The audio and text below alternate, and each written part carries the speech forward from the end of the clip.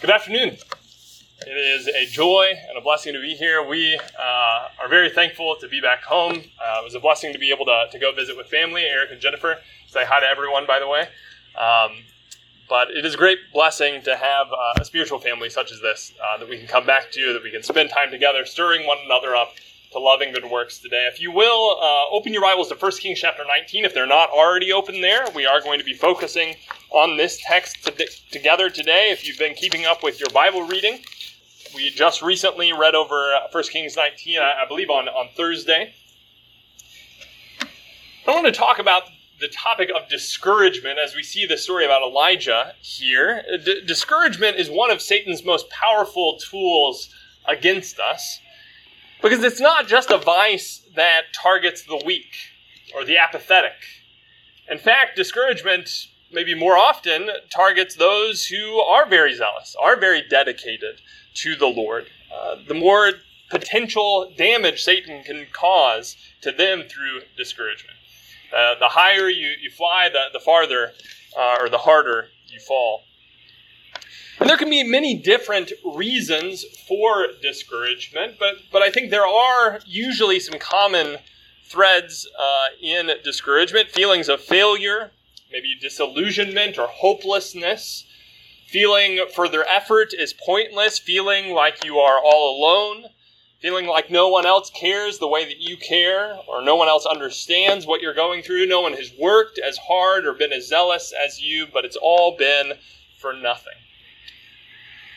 As we see throughout the scriptures, there are many great men and women of faith who went through very difficult times of discouragement, perhaps none illustrating that better than this passage in Elijah's life as he struggles with discouragement. And I think as we read this story in 1 Kings 19, it might be helpful to remember the context of 1 Kings 18, what's just happened in Elijah's life. You may remember during the reign of Ahab that there's a time where Elijah prophesies that there's going to be a drought for 3.5 years. And God provides for Elijah throughout that drought. At the brook Cherith, he sends ravens to provide for his food. Eventually, Elijah ends up being provided by the widow of Zarephath. And then at the end of this drought, Elijah finally presents himself to King Ahab once again.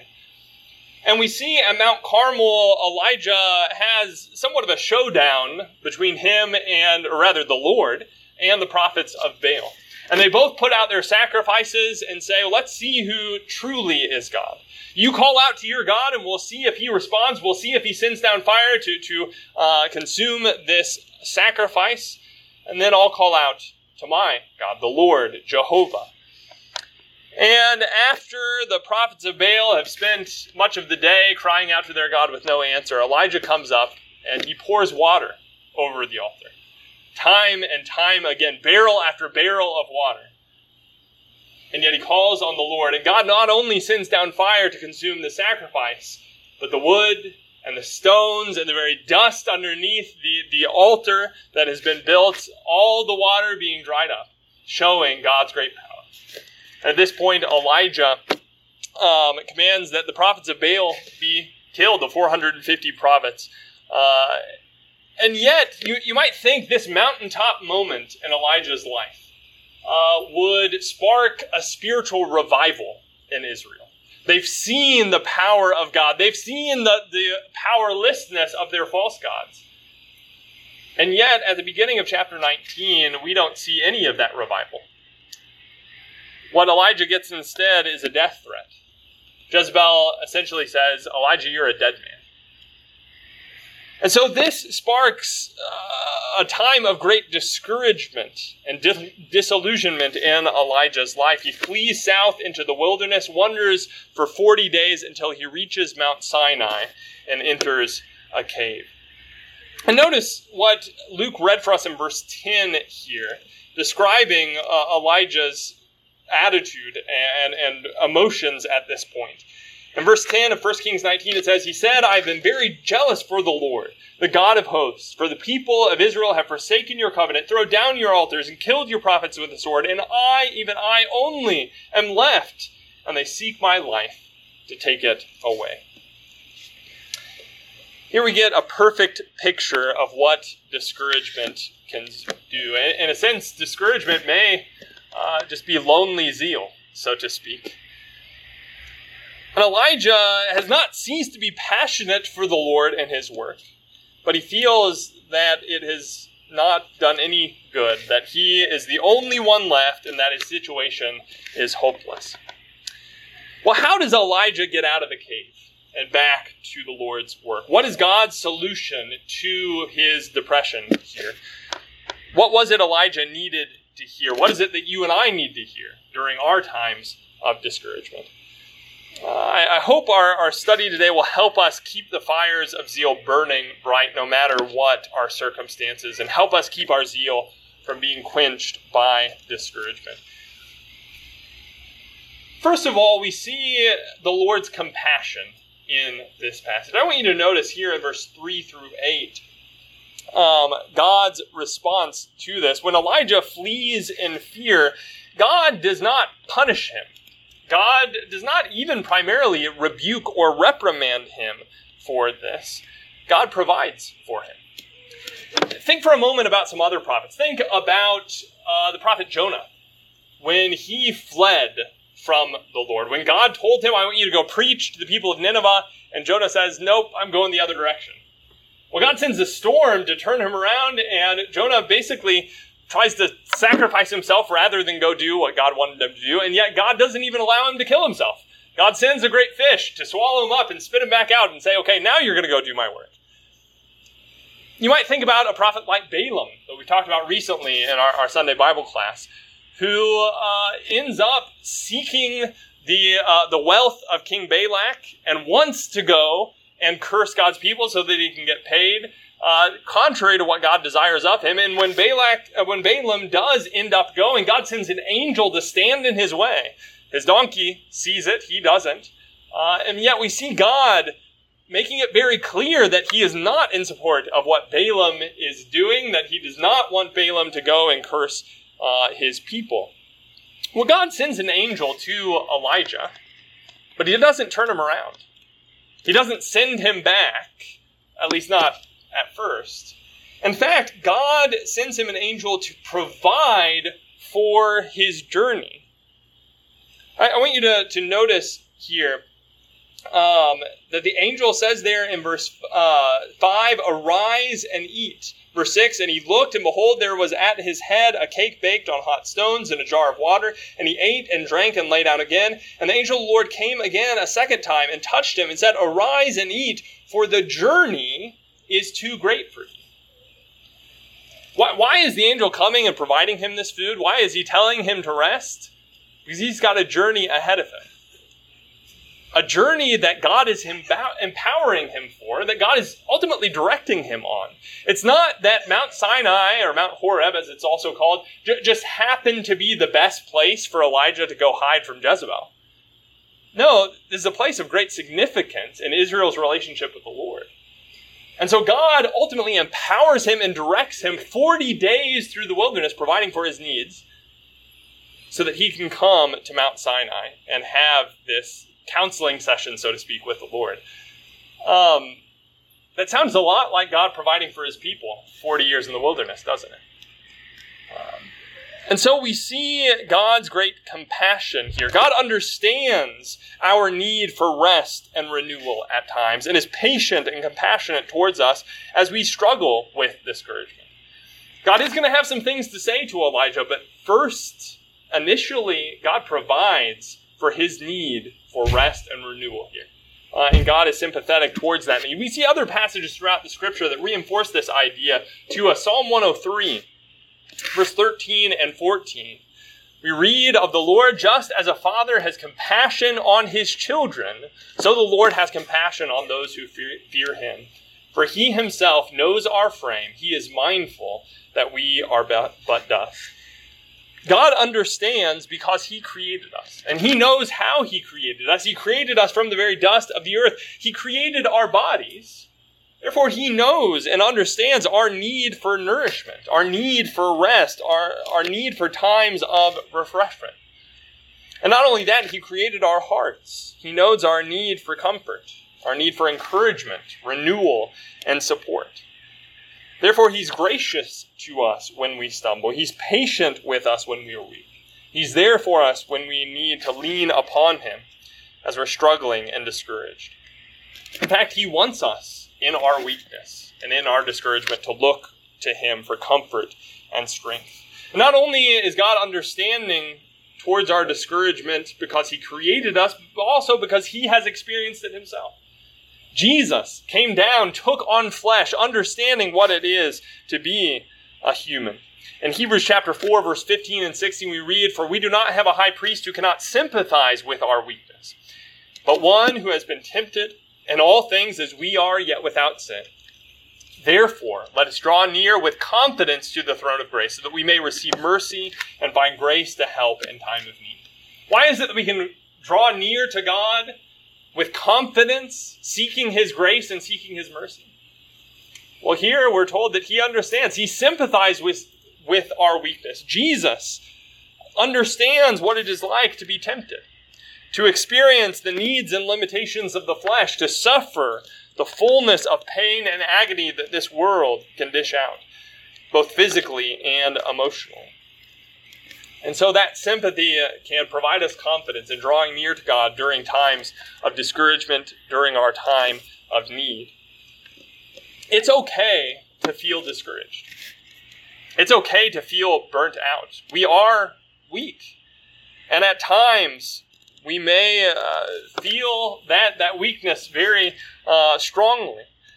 In Isaiah chapter 40, verse 30 and 31, this passage of comfort reassures us, saying, "Though youths grow weary and tired, and vigorous young men stumble badly, yet those who wait for the Lord will gain new strength.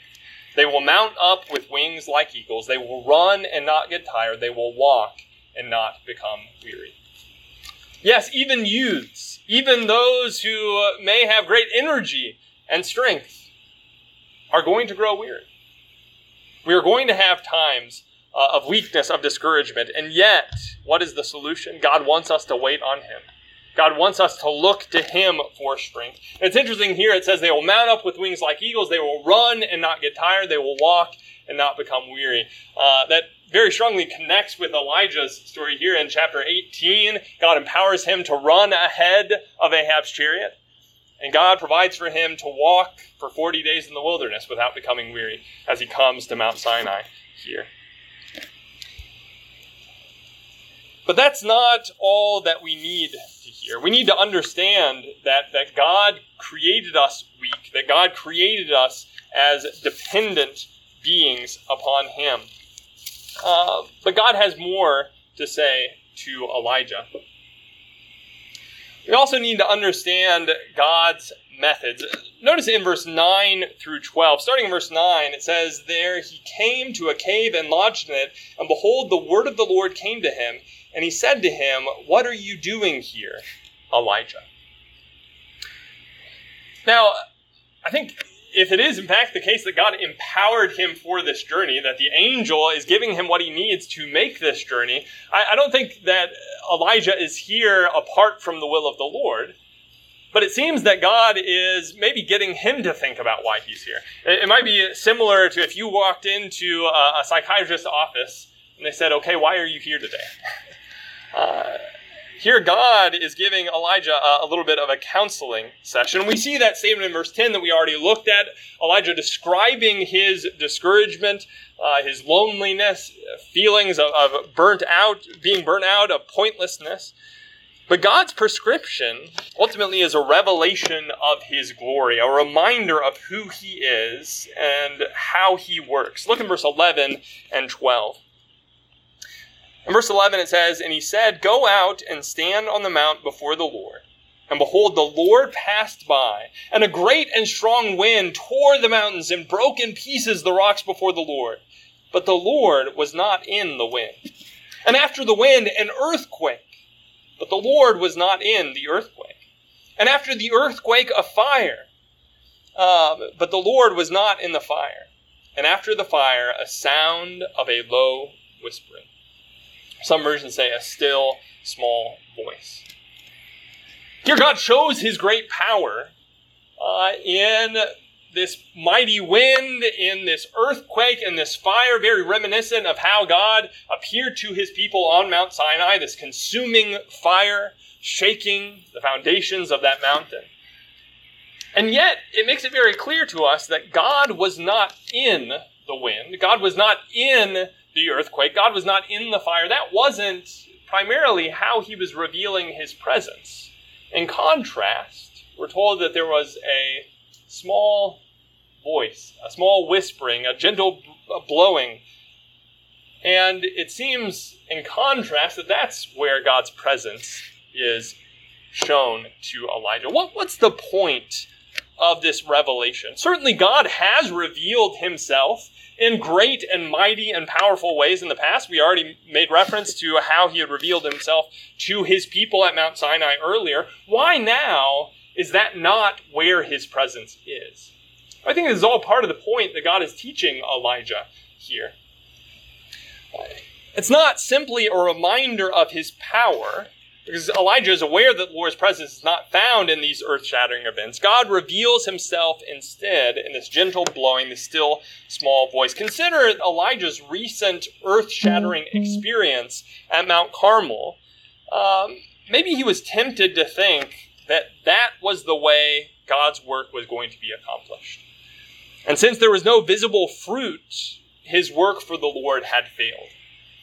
You know, God's going to accomplish his work and show his glory in these mountaintop moments, in sending fire down onto Mount Carmel.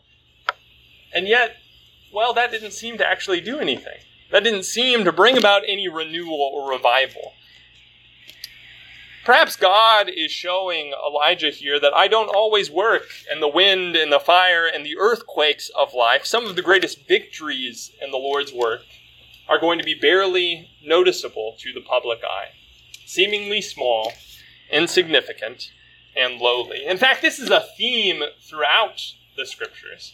I call your attention to a passage in Zechariah. Now, Zechariah is prophesying during the time period where Zerubbabel is rebuilding the temple.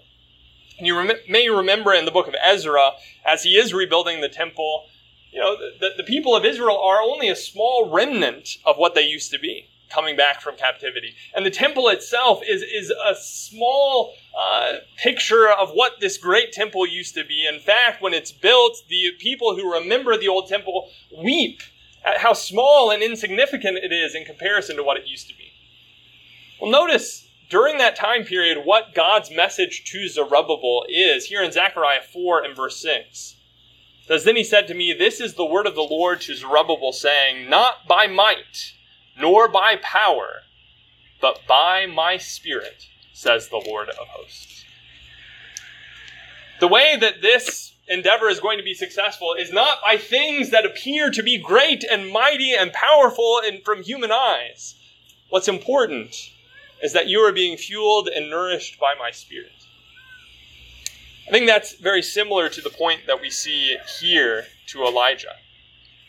And God often uses the small and the insignificant. Remember back in the book of Genesis, in the days of Joseph, when a young boy is sold into slavery and even put into prison, and yet God uses that young boy to become second in command to Pharaoh to deliver his people. Think about David, a small shepherd boy, the youngest in his family, and yet God uses him and lifts him up to be a king in Israel. God shows us time and time again this is the way he works. God using the apostles, who are not men who had been greatly educated and equipped for this work. They're fishermen, tax collectors. And yet God empowers those who might seem weak and small from human eyes. We see the same concept in 2 Corinthians chapter 12. Remember Paul, when he talks about struggling with some thorn in the flesh. We don't know exactly what this was, but it was something that Paul thought was limiting his work for the Lord. That if only this physical limitation would be taken away, then I'd be able to do so much greater work for the Lord. Well, what's God's response to him? In 2 Corinthians chapter 12 and verse 9, it says, "And he said to me, my grace is sufficient for you, for power is perfected in weakness." Most gladly, therefore, I will rather boast in my weakness so that the power of Christ may dwell in me. We might think, God's work is best going to be accomplished by these things that look big and impressive to human eyes. We see, these great businesses and endeavors around us, and we want to follow that pattern as a church. We want to do things that are impressive, that are showy, that show people, how great this work is that we're doing. Well, often how God accomplishes his work is in ways that are much more insignificant and small to human eyes. That through human weakness, the power of Christ is truly shown. God doesn't see things the way we do. He doesn't measure success by our standards. We may glory in the great outward manifestations and monumental occasions of life, but God glories in the small, unnoticed victories won within the human heart from day to day. And the greatest demonstration of this is the gospel itself. In 1 Corinthians chapter 1, remember what's said here about the gospel. Starting in verse 23, it says, "But we preach Christ crucified, to Jews a stumbling block, and to Gentiles foolishness. But to those who are called, both Jews and Greeks, Christ the power of God and the wisdom of God. Because the foolishness of God is wiser than men, and the weakness of God is stronger than men." The cross of Jesus seems foolish to the world, seems weak to the world. A crucified Messiah is a failed Messiah. A dead God is a weak God. That doesn't look powerful and successful and glorious, and yet it's in the seemingly foolishness and weak that God shows forth his glory, his power to save. Elijah felt that he had failed because his mountaintop moment had not yielded any visible fruit. But God did not just work in the loud and powerful ways. And Elijah needed to understand that God's work was still being accomplished, one heart, one soul at a time, as it always had been. When we feel that our work is not yielding the big and dramatic results we would like to see, we must trust that God is still working. And the small, day-to-day, lowly, even imperceptible parts of life. And yet Elijah's lesson doesn't end there either. Notice God has more to say to him. In verse 13, God repeats his question to Elijah. In verse 13 it says, "And when Elijah heard it, he wrapped his face in his cloak and went out and stood at the entrance of the cave. And behold, there came a voice to him and said, 'What are you doing here, Elijah?' He said, 'I have been very jealous for the Lord, the God of hosts, for the people of Israel have forsaken your covenant, thrown down your altars, and killed your prophets with the sword. And I, even I only am left, and they seek my life to take it away.'" You notice it's the same question, and it's the same answer. Why is that? I can't imagine that anybody could come in contact with the very presence of God and not be changed by it. Has nothing changed in Elijah's heart? I wonder if his tone of voice might be a little bit different at this point, if we could hear that. But I think perhaps one of the main points that we need to recognize is that this revelation of God's glory didn't just make the emotions go away. It wasn't the magic flip of the switch that now Elijah feels all better, and now he's not struggling anymore. That's all he needed. We're ready to go. No, Elijah is still struggling. Elijah is a man like us, as we're told in James chapter 5. And even though this is very much the lesson that Elijah needed to hear, it didn't just magically make his emotions go away. It's not that God gives us some magic pill, some magic switch that just makes us never have to deal with discouragement again. Discouragement is going to be something that we're going to have to deal with and that we're going to have to trust God through. I think that's exactly what we're seeing in Elijah's life. Yes, he's still struggling. Yes, he did need to see that things weren't working the way he thought they were, that God is still working, even in ways that are unnoticeable to the human eye. But Elijah needed more than just that. Notice God's words to him now, starting in verse 15. It says, "And the Lord said to him, 'Go, return on your way to the wilderness of Damascus, and when you arrive, you shall anoint Hazael to be king over Syria, and Jehu the son of Nimshi you shall anoint to be king over Israel, and Elisha the son of Shaphat of Abel-Meholah you shall anoint to be a prophet in your place.'" Elijah says, "I'm still struggling." And God says, "I know. Get to work. You have work to do." Sometimes when we are struggling, it's not that we need to wait until those feelings go away to then do the Lord's work. It's not that we can continue to wallow in self-pity until God takes those emotions away. No, we need to recognize that God is compassionate towards that. We need to find comfort in his grace and his mercy and his patience. We need to try to make sure that we have a correct perspective on how he's working in our life. But then we need to get to work. We need to continue to pursue God's purposes even through our struggles. You may feel like you've done all that you can do, but that doesn't mean that God's done with you. God wanted Elijah to go on to anoint others to continue his work. Many times when we get discouraged, we start wallowing in our self-pity. We rehearse our failures and our hardships and our sorrows over and over again in our minds, and we can become consumed with our own emotions. And part of God's solution is you need to get outside of yourself. Yes, you may continue to feel that way, but you need to start focusing on other things, on other people, on the work that I've given you to do. We see this in Paul the Apostle's life. Notice in the book of Philippians. Philippians chapter 4, starting in verse 11. Remember, Paul is writing this as he's in prison. That's certainly not where he wants to be. He wants to be out doing the Lord's work, right? But what does he say to these brethren? Starting in verse 11, he says, "For I have learned to be content in whatever circumstances I am. I know how to get along with humble means, and I also know how to live in prosperity. In any and every circumstance, I have learned the secret of being filled and going hungry, both of having abundance and suffering need. I can do all things through him who strengthens me."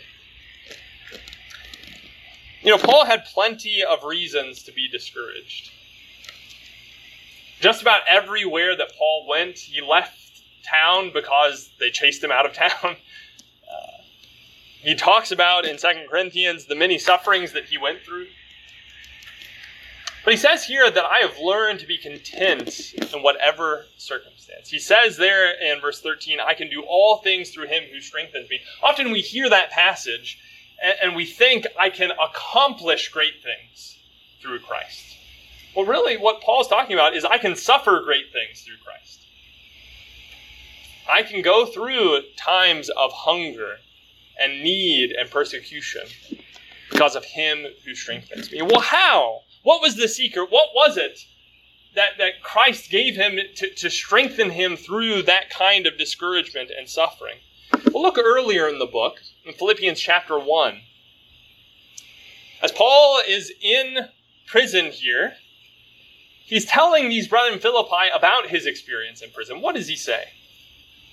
He says, "Now I want you to know, brethren, that my circumstances have turned out for the greater progress of the gospel, so that my imprisonment in the cause of Christ has become well known throughout the whole Praetorian Guard and to everyone else." Does Paul write to them and say, "Brethren, I want you to know how hard this is. I want you to know how discouraging it is to be in prison here. I want you to know how much I've sacrificed. I want you to know how I'm, what the emotions that I'm dealing with." No, that's not where his focus is. This is, I want you to know that God has worked this out for his purposes, for the furtherance of the gospel. What was it about Paul's relationship with Christ that empowered him, that strengthened him to suffer great things? It was a focus no longer on himself, but on Christ. It didn't matter what he was going through. It didn't matter the emotions that he was dealing with. As long as God's purposes were being accomplished within his life, that's what mattered. And that's where Paul's focus was. Paul says later on in the same chapter, verse 21, For to me to live is Christ, and to die is gain. For if I am to live on in the flesh, this will mean fruitful labor for me, and I do not know which to choose. If you were to be asked today whether or not you would like to go ahead and depart and be with Christ or remain here on earth, what kind of reasons would you give for perhaps wanting to stay here? I think many times we might think, well, there's a lot more that I want to experience. I want to spend a lot more time with my family. There are a lot of sights that I haven't seen yet. I want to finally get to a point where I can enjoy retirement. That's not what Paul says. Paul says that the main reason that I would want to remain on the flesh is so that I can continue in fruitful labor for the Lord.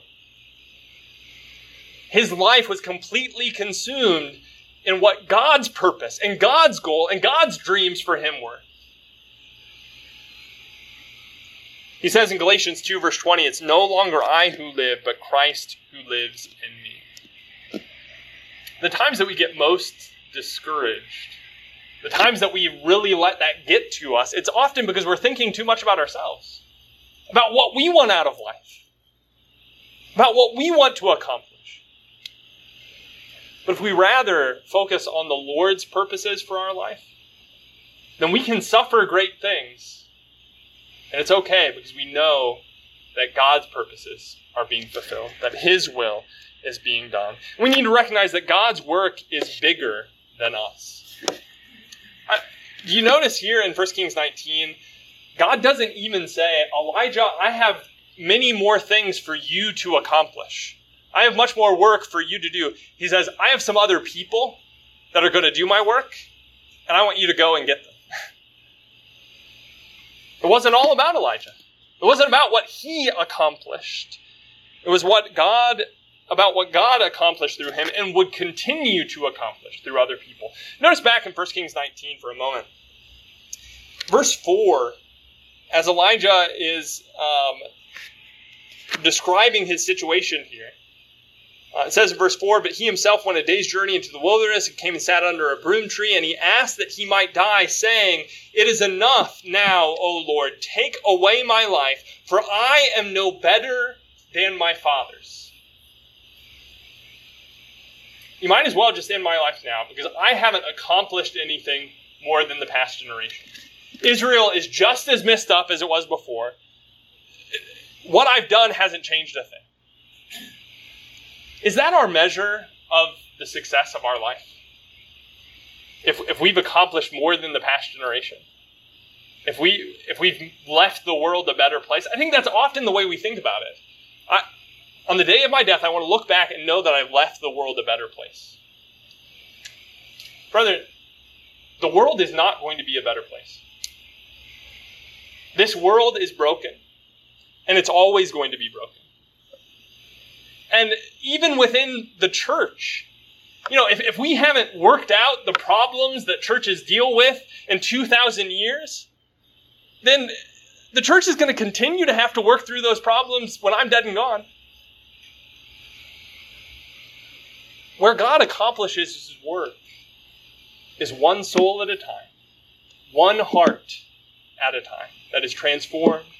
And we'll see the fruit of that, not here in this life, not by leaving this world a better place, but by looking to another world where God will bring all the redeemed who have been transformed by his grace. We need to recognize that God's work is bigger than me. I cannot measure the value of my life by looking at whether or not I've left this world a better place. One day when I'm no longer assembling with the Eastside Church of Christ, hopefully many years in the future, whether or not I've left this group of people a better group is not the measure of whether or not I've been doing the Lord's work. It's one individual, one heart at a time that God is accomplishing his work, and will continue to do it through other people when I'm dead and gone. But there's one other lesson that I think we need to see here in 1 Kings 19, and that is the encouragement of God's people In verse 18, God then says to Elijah, "Yet I will leave 7,000 in Israel, all the knees that have not bowed to Baal, and every mouth that has not kissed him." Elijah says, I'm all alone. Nobody's turned to the Lord. All that I've done, it hasn't profited at all. God says, no, you're not all alone, Elijah. There are many other people who are serving me. You may not be aware of them. There are many others who have not forsaken the Lord. And one of the people that Elijah anoints is Elisha. Notice in verse 21, at the very end of verse 21, it says, "Then he arose and went after Elijah and assisted him," or ministered to him. God brings him somebody to stick close to him, to support him in his latter years. We need that kind of encouragement. We're never alone in the work of the Lord. Look at these people around you here. We have more people with us in this room than Noah had in the ark, than many other people throughout history. And God has provided us with the church, with an assembly, with a spiritual family for our encouragement. What often happens is that when I'm going through times of discouragement, my tendency is to want to isolate myself. You know, I'm feeling all alone, and perhaps maybe to kind of justify this feeling of aloneness, I keep myself from other people as I deal with that. Because it's hard to open up about it. It's hard to reach out to other people with it. And yet, that's exactly what God wants us to do. That when we're discouraged, we need that support. We need to reach out for other people around us. Notice in 2 Corinthians chapter 7, starting in verse 5, as Paul talks to the brethren in Corinth about a time of great discouragement and difficulty for him, he says here in verse 5, "For even when we came into Macedonia, our flesh had no rest, but we were afflicted on every side, conflicts without, fears within. But God, who comforts the depressed, comforted us by the coming of Titus. And not only by his coming, but also by the comfort with which he was comforted in you, as he reported to us your longing, your mourning, your zeal for me, so that I rejoiced even more." God comforts the depressed. How does he comfort the depressed? Well, here he comforted the depressed by the coming of Titus. And not just Titus individually, but what he reported about so many others that cared about Paul. That's part of God's solution. That's part of the great physician's prescription for depression and discouragement. Is that we reach out to others who care about us, others who are serving the Lord, to support us in our times of difficulty and discouragement. We need to develop the type of relationships among one another that our hearts are lifted when we see one another's faces. We need to value the bond and fellowship that we share. We need to seek out opportunities to spend with our brethren outside of these four walls. We need to, as Colossians 2 verse 2 says, to be knit together in love. And you might say, well, I don't have those type of relationships. I don't have that kind of connection with my brethren. Well, somebody has to initiate that. Somebody has to work on that. If we want those kind of relationships with our brethren, then we need to be investing ourselves in getting to know one another and developing that kind of communication, that kind of connection where we can support each other in our times of need. Let's be working on that. And yet, even if we do reach a day where we're like Noah, where it seems that everyone else in the world has forsaken the Lord, even if we reach a day where every single person in this room around you has either passed on or forsaken the Lord, we're still not alone. Hebrews chapter 12 and verse 1, after talking about men and women of faith at the end of chapter 11, reminds us, "Therefore, since we have so great a cloud of witnesses surrounding us, let us also lay aside every encumbrance and the sin which so easily entangles us, and let us run with endurance the race that is set before us. There are many others who have dealt with what we're dealing with, who have gone through depression and discouragement, who have been persecuted, who have even been killed for the faith we see in Hebrews chapter 11. And yet they are our witnesses. They are our crowd surrounding us, cheering us on, encouraging us that God was faithful to them, that God strengthened them through it, that we as well can find strength through it. Even if we find ourselves physically all alone, spiritually we are not. Elijah may not have had direct contact with those 7,000, but he knew that they were serving the Lord. We have Noah and Abraham and Joseph and Moses and David and Daniel and Paul and Peter all cheering us on. A heavenly host that will one day greet us as we join with them before the throne of God. And we have Jesus, the author and finisher of our faith, who, for the joy set before him, endured the cross. So what about you today? What's the solution to our depression and discouragement? Well, we need to know that God is compassionate and long-suffering. We can look to him for sympathy and mercy and grace in our time of need. We need to know that God measures success differently than we do. Our work doesn't have to be grand and glorious to accomplish his will in our lives. We need to be willing to see past our own emotions, see the greater picture of the Lord's work. Let his work be our focus. Let it drive our zeal. Let it be our source of contentment, whatever our circumstances. We need to look to our brethren for support and encouragement, to develop relationships in which we can mutually strengthen one another and know that we're never alone. If you find yourself struggling with discouragement today, I hope by seeing Elijah, who is a man with a nature like ours, we can find the same comfort, the same strength that God provided for him. If you're discouraged today, don't let it drag you down. Don't let it drag you away from the Lord. Rather, let those emotions draw you towards the Lord, because he's the only one that can give you strength through it. Let it draw you towards his people who can support you as you continue in the race. If you in some way need to ask for the prayers of these brethren, if you need to confess some sin of a public nature, that you can bring it into the light, know that God is faithful and just to forgive. God is merciful and gracious. And you can find atonement. You can find cleansing for your sins. If you've never committed your life to the Lord, if you've never started the race in his service, won't you do that now? Won't you surrender your life fully to him so that you can say, it's no longer I who live, but Christ who lives in me? If you're willing to repent of your sins, to turn away from your old life, to hand your life over to the Lord, you can bury the old man of sin in the waters of baptism. You can be raised to walk in newness of life, strengthened, empowered, cleansed by the blood of Jesus. If you need in any way to make a need known to these brethren, won't you do so now as we stand and sing together?